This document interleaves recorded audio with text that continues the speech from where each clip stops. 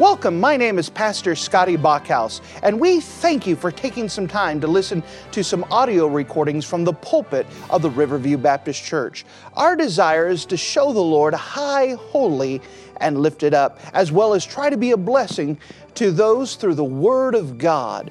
Please enjoy this message, and we pray that it will be a blessing to your life. And if you wouldn't mind to take your copy of the Word God, and turn with me to the Old Testament book of 2 Chronicles. The Old Testament book of 2 Chronicles and chapter number 6.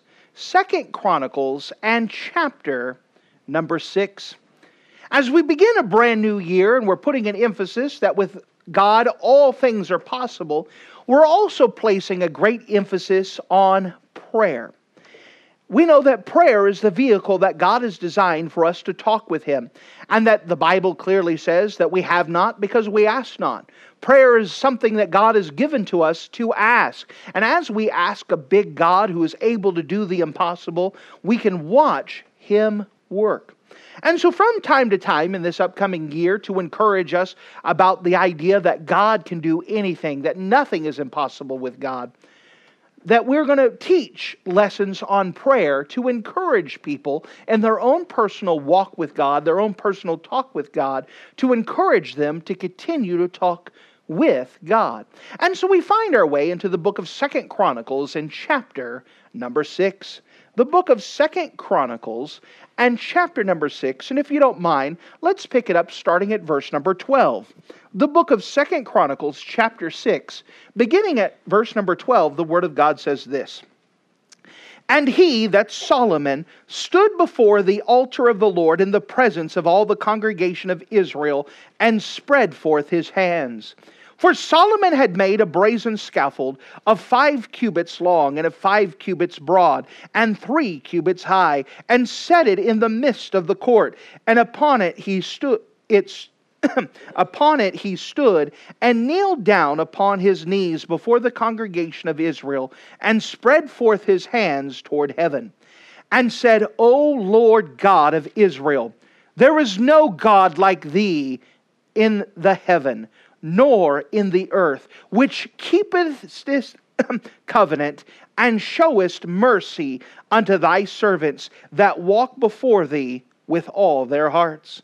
Thou which hast kept with thy servant David, my father, that which thou hast promised him, and spakest with thy mouth, and hast fulfilled it with thine hand, as it is this day. Now therefore, O Lord God of Israel, keep with thy servant David, my father, which thou hast promised him, saying, there shall not fail thee a man in thy sight to sit upon the throne of Israel, yet so that thy children take heed to their way to walk in my law, as thou hast walked before me. Now then, O Lord God of Israel, let thy word be verified, which thou hast spoken unto thy servant David. But will God in very deed dwell with men on the earth? Behold, heaven and the heaven of heavens cannot contain thee. How much less this house which I have built? Have respect, therefore, to the prayer of thy servant, and to his supplication, O Lord my God, and hearken unto the cry and the prayer which thy servant prayeth before thee, that thine eyes may be open upon this house day and night, and upon the place whereof thou hast said that thou wouldest put thy name there, to hearken unto the prayer which thy servant prayeth towards this place. Hearken therefore unto the supplications of thy servant and of thy people Israel, which they shall make toward this place. Hear thou from thy dwelling place, even from heaven, when thou hearest, forgive. If a man sin against his neighbor, and an oath be laid upon him to make him swear, and the oath come before thine altar in this house, then hear thou from heaven, and do, and judge thy servants, by requiting the wicked, by recompensing his way upon his head, and by justifying the righteous, by giving him according to his righteousness. If thy people Israel be put to the worse before the enemy, because they have sinned against thee, and shall return and confess thy name, and pray and make supplication before thee in this house, then hear thou from heaven, and forgive the sins of the people Israel, and bring them again unto the land which thou gavest them and to their fathers. And when the heaven is shut up, and there is no rain, because they have sinned against thee, yet if they pray toward this place, and confess thy name, and turn from their sin, when thou dost afflict them, then hear thou from heaven, and forgive the sin of thy servants, and of thy people Israel, when thou hast taught them the good way, wherein they should walk, and send rain upon the land which thou hast given unto thy people for an inheritance.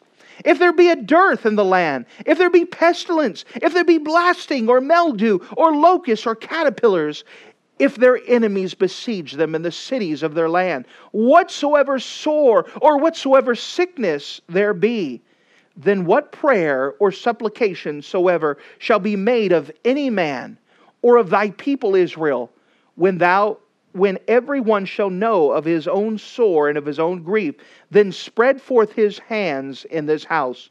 Then hear thou from heaven thy dwelling place, and forgive and render unto every man according to all his ways, whose heart thou knowest, for thou only knowest the hearts of the children of men, that they may fear thee, to walk in thy ways, so long as they live in the land which thou gavest unto our fathers. Moreover, concerning the stranger, which is not of thy people Israel, but has come from a far country, for thy great name's sake, and thy mighty hand, and thy stretched out arm, if they come and pray in this house, then hear thou from heavens, even from thy dwelling place, and do according to all the stranger calleth to thee, for that all the people of earth may know thy name, and fear thee as doth thy people Israel, and may know that this house which I have built is called by thy name.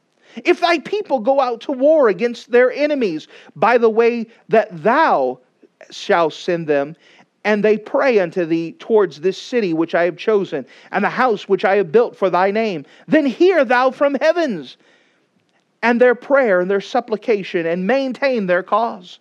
If they sin against thee, for there is no man which sinneth not, and thou be angry with them, and deliver them over before their captives, and they carry them away captives into a land far off or near. If they bethink themselves in the land, whether they are carried captive, and turn and pray unto thee in the land of their captivity, saying, we have sinned and done amiss, and have dealt wickedly. If they return to thee with all their heart, and with all of their soul in the land of their captivity, whether they are carried away captives, and pray toward the land which thou hast givest their fathers, and towards the city which thou hast chosen, and towards the house which I have built for thy name, then hear thou from the heavens, even from thy dwelling place, their prayer and their supplications, and maintain their cause, and forgive thy people which have sinned against thee.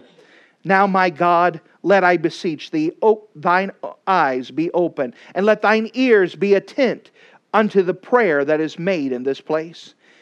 Now, therefore, arise, O Lord God, into thy resting place, thou and the ark of thy strength. Let the priest, O Lord, be clothed with salvation, and let thy saints rejoice in goodness. O Lord God, turn not away the face of thine anointed. Remember the mercies of David, thy servant. And if you're in the habit of marking things in your Bible, would you mark a phrase that is repeated 7 times in this passage, where God is placing an emphasis through the prayer of Solomon? And if you don't mind, notice these 7 times this phrase is repeated in 2 Chronicles chapter 6. The first one in verse 23, then hear thou from heaven. Verse number 25, then hear thou from the heavens. Verse 27, then hear thou from heaven. Verse number 30, then hear thou from heaven. Verse 33, then hear thou from the heavens. Verse 35, then hear thou from the heavens.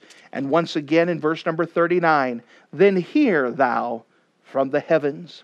And with the Lord's help, we want to place emphasis where God places emphasis. And I would like to preach a message from here on prayer, dealing with the idea then hear thou from heaven.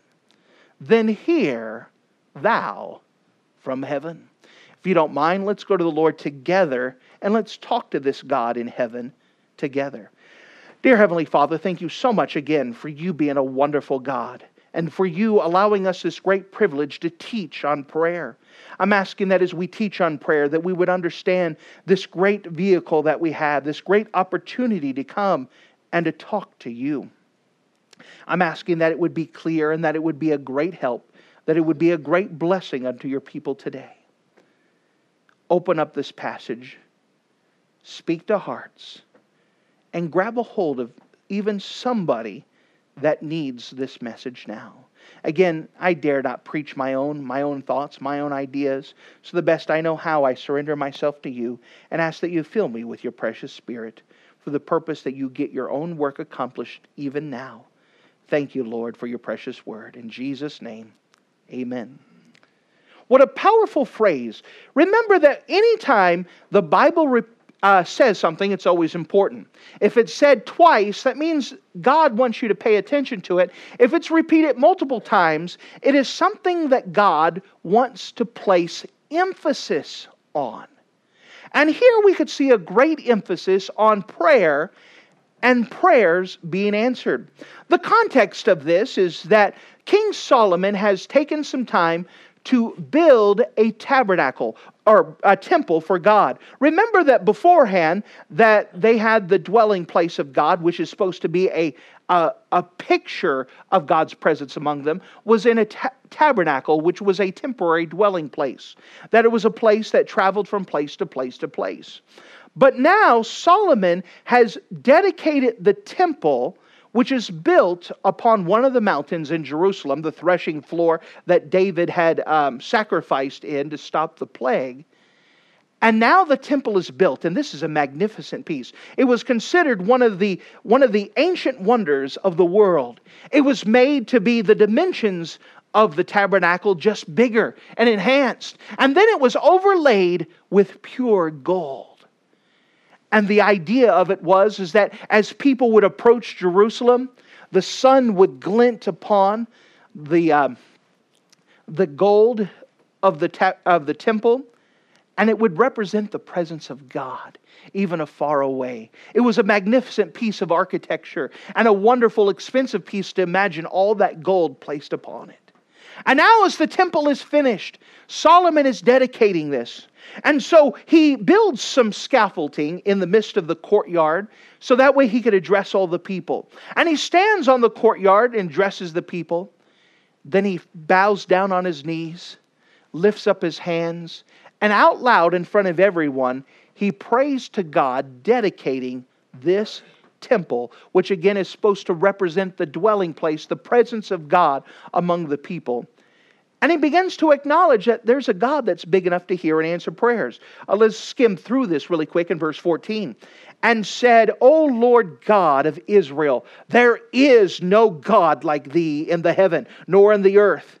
So he starts off by saying, God, there's no one that can match you. There's only one God that can hear and answer prayer. There's nothing close to you. You're the only God. We're talking to the God, the only God. He says, the God which keepest covenant. Now, may I remind you that our authorized version has the ESTs behind it. This is because in English, we only have 3 tenses.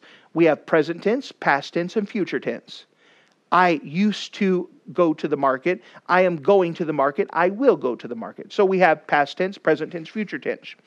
Well, in the ancient languages, they often would have another tense, including this one, which is kind of the perfect case, which carries the idea of continual action. So not point action in time, but continual action.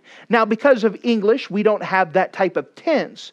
The people who translated the Word of God into English added this EST to several words. And what it's supposed to do is show emphasis of continual action. So notice this, if you don't mind, in verse number 14. And said, O Lord God of Israel, there is no God like thee in heaven, nor in the earth, which keepest covenant. It means God keepeth his promise, meaning he just doesn't keep one promise, he's continually keeping promises. It is a continual action. Aren't you glad that God doesn't just keep one promise and said, there you go? But He's someone we can trust to always keep His promise. He is consistent in that action. Notice as it continues to go on. And showest, notice that EST, He continually showeth mercy unto His servants. Aren't you glad that the mercies of the Lord are new every morning? Great is His faithfulness, that we can't outuse His mercy. There's not a limit. Aren't you glad for that? Oh, what a wonderful God that we have, that He will continually, without stop, keep mercy. And that's what we need, because we fail God every day. I'm a pastor, but let me tell you, I fail God every day. And there's a God who continually keepeth mercy unto thy servants, and walk before thee with all their hearts. Then he talks about the promise that God gave to David, and now God is going to continue to fulfill that. Pick it up with me in verse number 18. But will God in very deed dwell with men on the earth? Behold, heaven and the heavens of heaven. Did you know that there's more than one heaven? The Bible describes 3 different heavens. There's the heavens of the atmosphere where the birds fly. There's the heaven of space where the planets and stars are. And then there's the heaven of heavens. That's where God dwells. And that's why we kind of look up when we just imagine heavens. And so here it's saying, God, you don't dwell with the birds. You don't dwell in outer space. You are even too big for even the heavens of heavens. God is that big. He says, I know I'm building this tabernacle, but I'm not expecting you to pack your bags and live in here. I'm not expecting that we can knock on your door and bother you. Hey, God, are you here? Can we have... He says, you're too big for this. This is just a representation, a picture of your dwelling among us. I know that you are bigger than heavens. By the way, did you know that the Bible says that God is so big and so perfect, He has to humble Himself just to look at heavens. We're trying to get there. But God is so big and so perfect and so mighty that He humbles Himself just to look at heaven. And so Solomon is placing emphasis that this is a big God. He is an amazing God. He is bigger than any problem you'll face. He is bigger than any situation you find yourself in. God is big enough to handle anything and everything you go through. Aren't you glad you serve a big God? Aren't you glad that you can't go up to God and God says, whoa, that's way too much for me. I can't handle that. Aren't you glad you could go to Him for everything? He is that big. And Solomon, again, is out loud praying, and he's talking and he's acknowledging what a big God he has. And then he goes through and says, God, I'm expecting you to answer this prayer. And then what happens is that Solomon acknowledges 7 different prayer requests that we can have confidence that God will answer. You know, that's always good to know God's will and to know what to pray for and have confidence that God will answer it. Here, as Solomon is praying, he's acknowledging there are 7 specific instances that if we pray, we can have confidence that God will answer. Now that sounds like something that would be an encouragement. Wouldn't you like to know, according to God's Word, what prayers that you know without a doubt that God will answer? If you don't mind, let's take some time in the book of 2 Chronicles, chapter number 6, and let's explain these seven different instances where we know and have confidence that this big God who's able to answer prayers, this God who shows mercy, will answer prayers. If you don't mind, the very first one we want to see is this. Here's the prayer. When we have need a dispute answered. When we have a dispute that needs to be answered, this is one instance where we have confidence. When we have a dispute that needs to be answered. Notice with me in verse number 22. If a man sin against his neighbor, and an oath be laid upon him to make him swear, and the oath come before thine altar in this house. So what it's doing is it's covering an incident that 2 people are having a disagreement. They're having a dispute. Now, I'm sure that's never happened to you. I'm sure that everyone that you met has always got along with you and you never had a disagreement and you never had a problem with them keeping their word. But in case you ever run into that place, here's a promise here that if you ever run to a dispute, you have the privilege and the opportunity and the responsibility to go to God and trust Him to settle that dispute. You know, it's amazing how people can get in an argument. Have you ever seen two people who believe the same thing and have the same thing, but they're saying it in a different way, and the people are arguing between themselves? And they're getting madder and madder at each other because they're trying to get the other one to agree with them, and they're actually saying the same thing in a different way, but they're not hearing each other. Or maybe there's been a time where the neighbor did you wrong. They borrowed your lawnmower and they brought it back and it's broken. And you try to bring it up to them and they said, it wasn't broken when I had it, and you have a dispute. You know, it's things like that that ruin relationships. It's things like that that sometimes cause bitterness. Maybe you have a disagreement with the boss at work, and the boss wants you to do this, and you just have a problem. Maybe you were accused of something. You understand there's disputes all over the place. And how we handle disputes show how we trust God. Can you trust God with that dispute? When you have a problem with another person, what does the world usually do? They fight. And they fight, and they fight. They're going to show that other person that I'm right. And you're either by brute force or trickery or something. And they're going to prove to everyone that I'm right. And what this does is it rifts, it tears, it causes damage, and it brings a bad testimony. But we as Christians, we as believers, people who believe in God, we have another alternative. We can trust God with a dispute. Notice, so verse 22 sets up the scene that we have a sin against the neighbor. We have a problem with the neighbor. We can't agree. We can't get this nailed down. What can we do about this? Verse 23. Then hear thou from heaven. So we could bring that prayer request to heaven and trust that God will hear us, and do and judge thy servants by requiting the wicked, by recompensing his way upon his head, and by justifying the righteousness, by giving him according to his righteousness. What this is saying basically is that God, I'm going to trust you with this dispute, and you take care of it. And God can take care of it. You know, it could be something as simple as God speaking to another person, and they coming back and say, you know what, I've been thinking about it and I was wrong. Let me fix that lawnmower for you. And you say, how did that happen? Because you trusted God. You were able to trust God with it. God is able to work on people's hearts a lot better than you can. You may think that you have the most eloquent speech, but it's very limited. You'll find that we have never convinced anybody by debate.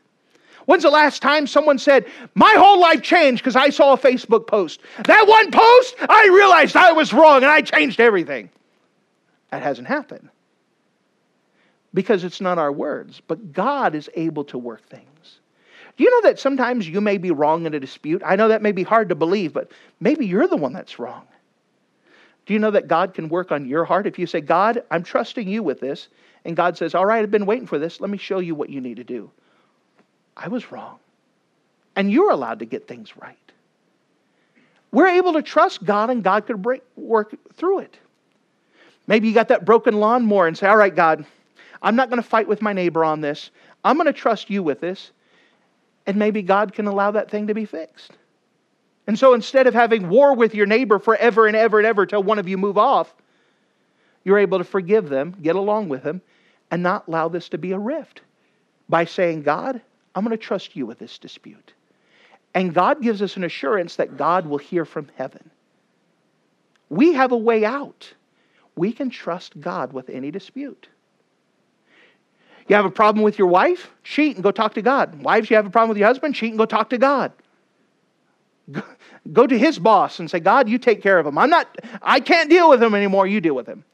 And God could do a lot better of dealing with others than what you can. We can trust God with a dispute. We could trust God that God will work it out. And we don't have to live all of our lives losing sleep. Why does he do this to me? How doesn't he fix this lawnmower?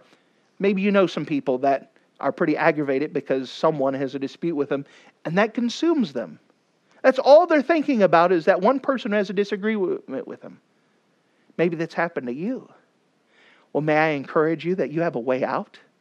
You can trust God with a dispute and have confidence that He'll hear from heaven and He'll take care of it if you just allow Him to deal with it. And so this is the first one, that when we need a dispute answered, we can trust that God will answer that prayer. Here's a second prayer request, that every time we pray that God will hear, it's when we need to get right with God. When we need to get right with God. Notice with me in verse 24. And if thy people Israel be put to worse before the enemy, notice this, because they have sinned against thee. So here's the scenario. God's people have sinned against God, and so God is putting consequences in their life to get their attention. So maybe someone has sinned and they don't realize they sinned, and God's trying to get their attention and say, hey, you need to get this fixed. And so He's put consequences. He's put things in their life to stop them. Maybe there's someone who knows that they've done wrong and they're seeing the consequences unfold. God is saying, all right, if someone's in that case, they're not right with God, they've sinned, they haven't got things right with God, now there's consequences. Notice what can occur. Verse 24, and if thy people Israel be put worse before the enemy because they have sinned against thee, and shall return and confess thy name. Now remember, this word confess is something found in the Bible. When we confess our sins, we're not telling on ourselves. We're agreeing with God with what He already knows. It's almost like a parent dealing with a child. They said, did you do this? The reason why they're asking the question is not to get the answer. They already know the answer. They're trying to get the child to admit that they did wrong. When we confess, that's what we're doing, is we're admitting to God we did wrong. He already knows. But if we confess God, we confess His name, confess that God, you're right, I'm wrong, and pray and make this supplication before thee in this house, then hear thou from the heavens and forgive the sin of thy people Israel, and bring them again into the land which thou givest to them and their fathers. So here's the principle. If anyone has sinned against God, they've messed up, at any time you can ask God to forgive you, and He will. You know, there's some people that are afraid to get right with God.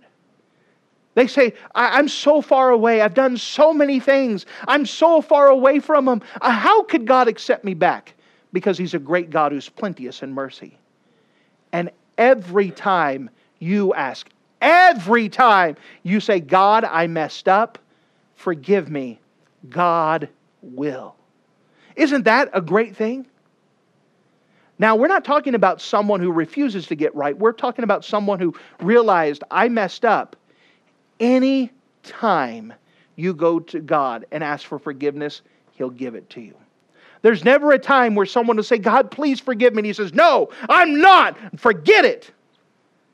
Aren't you glad every time we try to get right with God, He'll forgive us? That's a prayer that you can have confidence that God will always answer, to get right with Him. So we start off that anytime we have a dispute that needs to be answered, God will hear from heaven and He will answer. Anytime we're sinning and we're wrong with God, anytime we want to get right, He will forgive us. What a blessing. What else do we understand here? Not only when we need to get right, but when we need to know how to stay right. If you ever get tired of messing up, ever get tired of sinning over and over and over? Well, you know that God can help you with that too. God wants us to be right. He just doesn't just say, all right, we'll try to do better. If we ask Him, He will help us. Let me show you in the text. Notice with me in verse number 26.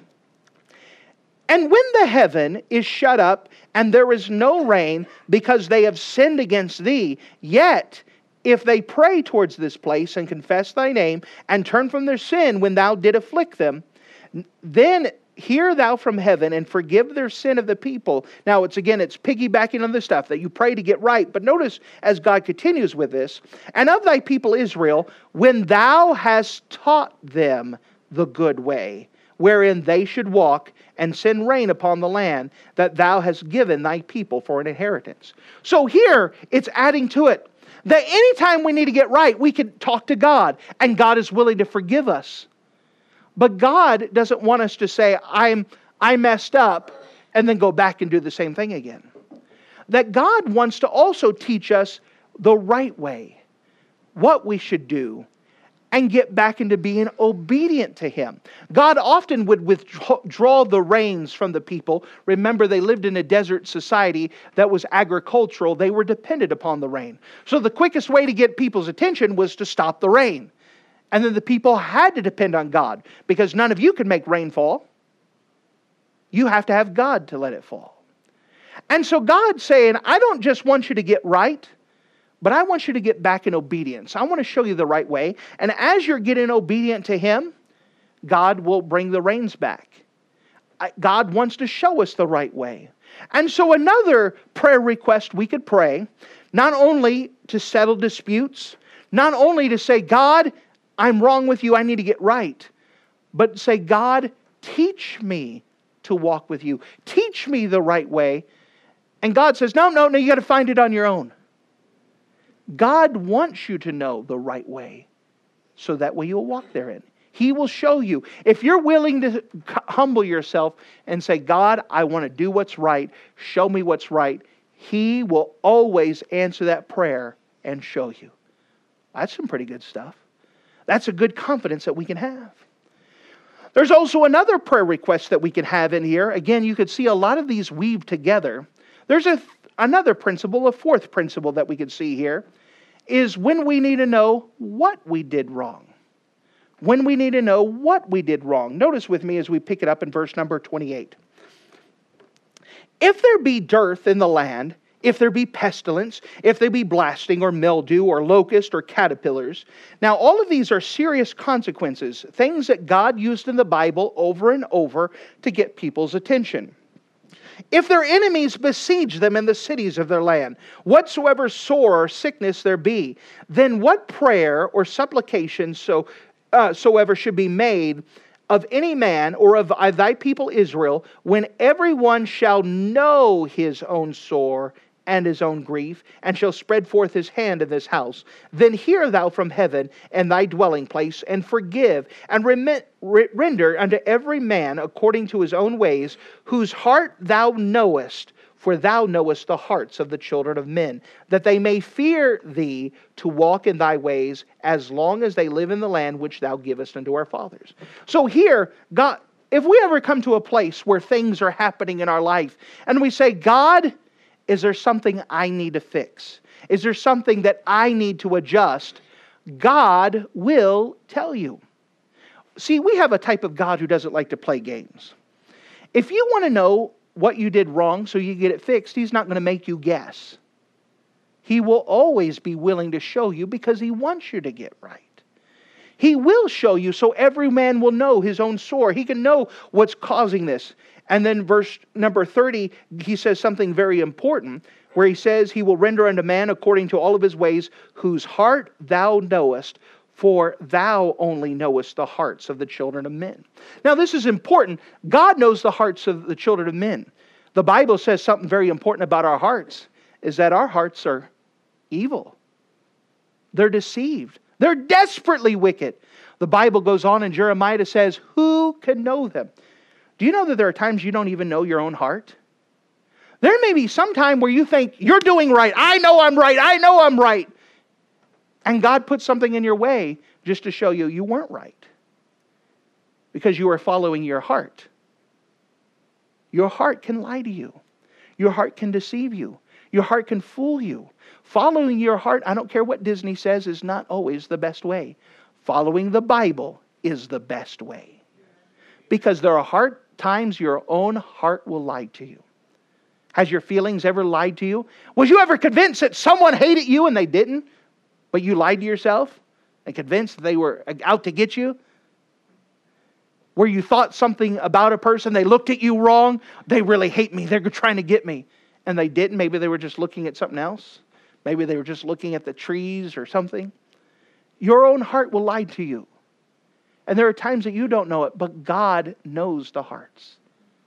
And He will be willing to show you what's the right way if you're willing to go to Him and say, God, you tell me what's right. If I'm doing something wrong, show me. He is willing to show us what we did wrong. He's willing to guide us so we can be right. What a great God that He is. The purpose of what God does is not to harm us, but it's to help us to fear Him and to follow His ways. Verse 31, why did all of this happen? That they may fear Thee to walk in Thy ways, as long as they live in the land. God sometimes does things in our heart, in our life, because our heart's leading us the wrong way. And He wants us to be corrected so we could say, God, we want what You want. We want what You would have for us, and to follow after Him. Again, Solomon's praying, and he's listing 7 different prayers that we can have confidence that every time we ask, God will answer. Whether it's to settle a dispute, whether it's to get right with God, whether it's to know what we did wrong, or how to stay right with God. We also see another important prayer request here. What's another confidence that we can have? When others need to see that our God can hear and answer prayers. When others need to see that our God can hear and answer prayers. Notice with me in verse 32. Moreover, concerning the stranger, so this is a non-believer, and in specific case, a non-Hebrew person. So someone who's not following after God, someone who's a stranger to God, someone who's away, which is not of thy people Israel, but is come from a far country for thy great name's sake, and thy mighty hand, and thy stretched out arm, meaning what God can do, God's hand, God's stretched out arm. If they come to this house and pray, then hear thou from heavens, even from thy dwelling place, and do according to all that the stranger calleth. Notice this, do according all to the stranger calleth thee for, that all the people of the earth may know thy name, and fear thee, as doth thy people Israel, and may know that this house which I have built is called by thy name. This is a fantastic piece of promise here. The Bible says we're supposed to gather up the prayer request of non-believers. What can I pray for you on? Then we take those prayer requests and we pray to God, and God hears and answers their prayer. And when God hears and answers their prayer, they say their God is real. You understand how the world judges if our God is real or not? By answers to prayer. Based off of your answers to prayer, do people around you know that your God is real? We should be a praying people that are always seeing our prayers answered, because we have a God who's willing to answer prayers. We should be a type of people that people know, people who aren't even saved, know that they could come to us and give prayer requests. There are so many times when an atheist comes to me that I've been working with, and they'll come to me and say, can you pray for me?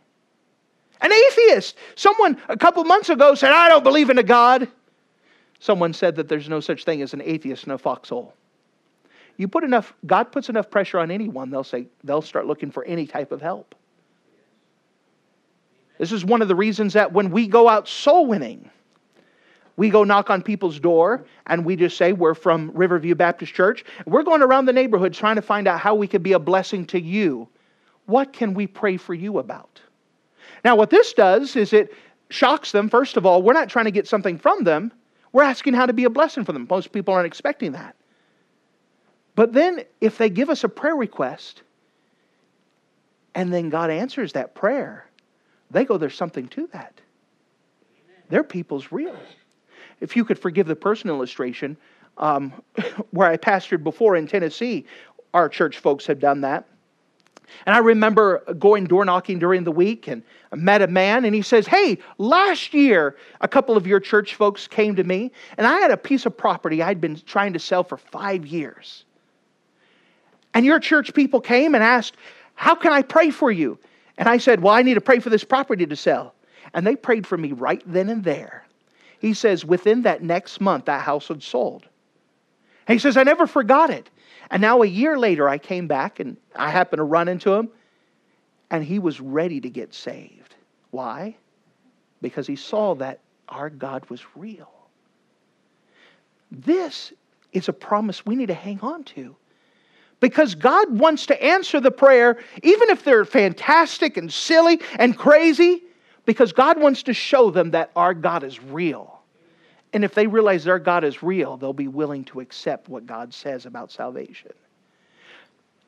Sometimes our most effective ways of reaching people is by prayer, by grabbing their prayer request and watching our God answer their prayers. Then as we follow up, they are ready to hear. Sometimes when we first go up there and say, let me tell you, you're a sinner and you deserve to go to hell. Well, I don't know what you're talking about, and they don't want to hear it. But they're a little bit more receptive when they see that that God is real. We're just not talking about theology or something we read in a book. We're trying to introduce them to a real God who is big enough to answer prayers. This is why in the book of Isaiah that God puts an emphasis that my house shall be called a house of prayer for all nations. That God has designed His house in the New Testament days, it is the local church. It is made to be a place where everyone around here should know this is a place where you come and give prayer requests, and our God hears and answers prayers. Unfortunately, Christian people have failed, and most houses are not known as a house of prayer. And they're missing out on one of the biggest opportunities to reach the world around them. The people don't want to hear words. They want to see that there's a real God in heaven. God is able to hear and answer prayers. He is able to do so much. And we need to be a type of people who know how to get a hold of God's prayers. And now we add this to our arsenal.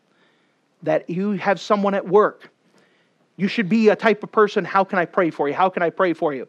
Even if they keep saying, there's nothing, there's nothing. One day, there's going to be something. One day, they're going to go through something and they need God to answer prayer. And you claim this promise and say, God, you told me, I have confidence that if I bring a prayer from someone who's not saved and I bring it to you, I have confidence that you're going to hear for the purpose that they realize that God is real and them to get saved. That my house should be known, shall be called a house of prayer. You understand, this affects how we do a day-to-day operation. You should be asking your neighbors, how can I pray for you? You should be asking your friends, how can I pray for you? Your coworkers, how can I pray for you? Your lost family members, how can I pray for you? And when they give you a prayer request, you take it seriously. I don't care if it's to find my lost dog, you pray. I don't care if it's to help my hangnail, you pray. You take those prayer requests and you bring them up to God, and then you follow back up. Hey, I prayed for your dog. What happened? I prayed for that hangnail. Are you going to live? You talk to them because that follow-up is going to be important. If you fail to follow up, you miss the whole purpose of this in the first place. It is for them to realize there's a God who hears and answers prayer. And this is where faith steps in. Do you actually believe your God is big enough to bring back a lost dog? Amen. Do you believe that your God is big enough to help fix someone's car that you don't know what's going on with? Or to keep it going just a couple more miles? Do you believe that your God is big enough to help Aunt Susie in her prayer request? Is your God that big to put him to the test? To put him in the test in front of others? My God hears and answers prayer. Let me tell you, you have a promise here that if you bring a lost person's prayer request and you bring it to God, God will answer for the purpose of showing them that we have a God who's real and answers prayer. Why don't we do that? Because we're afraid, what if God doesn't do it?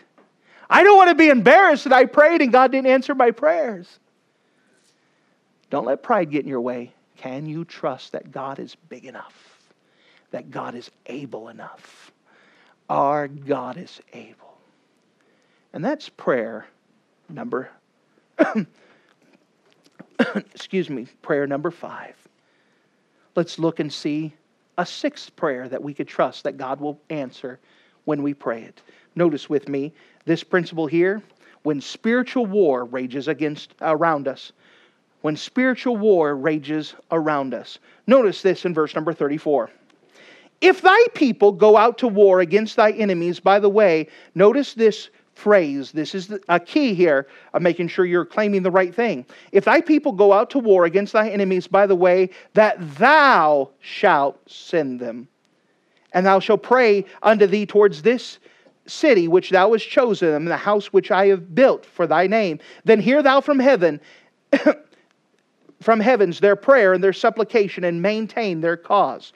All right, so this is dealing with spiritual warfare, but notice the clause here, that thou hast sent them. Now there are times that we get in trouble because of our own actions. We messed up. We said something wrong. But this is the idea that thou hast sent them. So God says, I want you to go preach outside in the street corner. And you go preach outside and you get some people who yell at you and get mad at you. Now we live in America. We're kind of safe, but still we don't like to get picked on or yelled at or laughed at. If God sent us to do it and spiritual war happens because of it, we can trust and give the battle to God. Let God fight our battles for us. If God told you to go witness to a coworker, and you witness to a coworker and this guy over here gets mad at you, can you trust God? I was being obedient to him. I'm giving you the cause. I'm trusting you with this. Here's the idea that we were obedient to him, and there's consequences, and there are times that happen. This is what martyrs died for in the past. This is what they claimed. They were trusting God. I was obedient to you, and now these are the consequences that happen. It wasn't because I got myself in trouble. It wasn't because I opened up my stupid mouth and I said something foolish. This is because I stepped out by faith, and I was obedient to you, and now there's consequences for it. I can trust you to win the battle. I can trust you to fight my fight for me. I could trust you to take care of it. So, you're knocking on doors, and someone gets mad at you and yells at you in the door. Can you trust God to take care of it? You were just being obedient. You could trust God for it. You're passing out a tract, and someone yells, you can't leave that here. Well, can you trust God for the battle for you? Yeah, no, again, we're in America. We're safe. I mean, these are piddly things, but yeah, they're things that we are afraid of from time to time. Sometimes the spiritual warfare gets bigger. For example, in Canada, there are certain things that the Bible states that if I were to preach in Canada, I would be illegal and I could be arrested for hate crimes. But I'm just declaring what the Bible said. Could I trust God to win that battle for me? Yes. By the way, that's coming to America very, very soon. And it is already here in some places. There's already laws that are being passed, such as in California, that says the Bible is not allowed to be sold in certain places because it preaches against lifestyles that a lot of people want to accept out there. What do? Well, I'm going to be obedient. There's coming a time very soon, coming to America, that it is going to be illegal to have a Bible.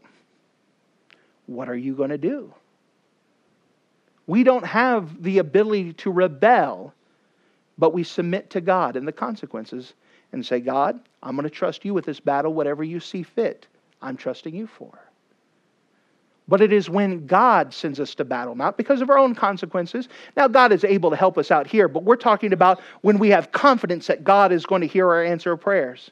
It's when God sends us out to spiritual war, we can trust that He can help us. Notice as we go on, we see one other prayer that God promised to answer. It's when we sin, we can always get right with God. You said this happened before. Yes, God is going back and placing a big emphasis. Notice again in verse number 36. If they sin against thee, for there is no man that sinneth not. Now this is repeated in the Bible, for there's none righteous, no, not one. For all have sinned and come short of the glory of God. This is where they get it from in 2 Chronicles chapter number 6, verse 36.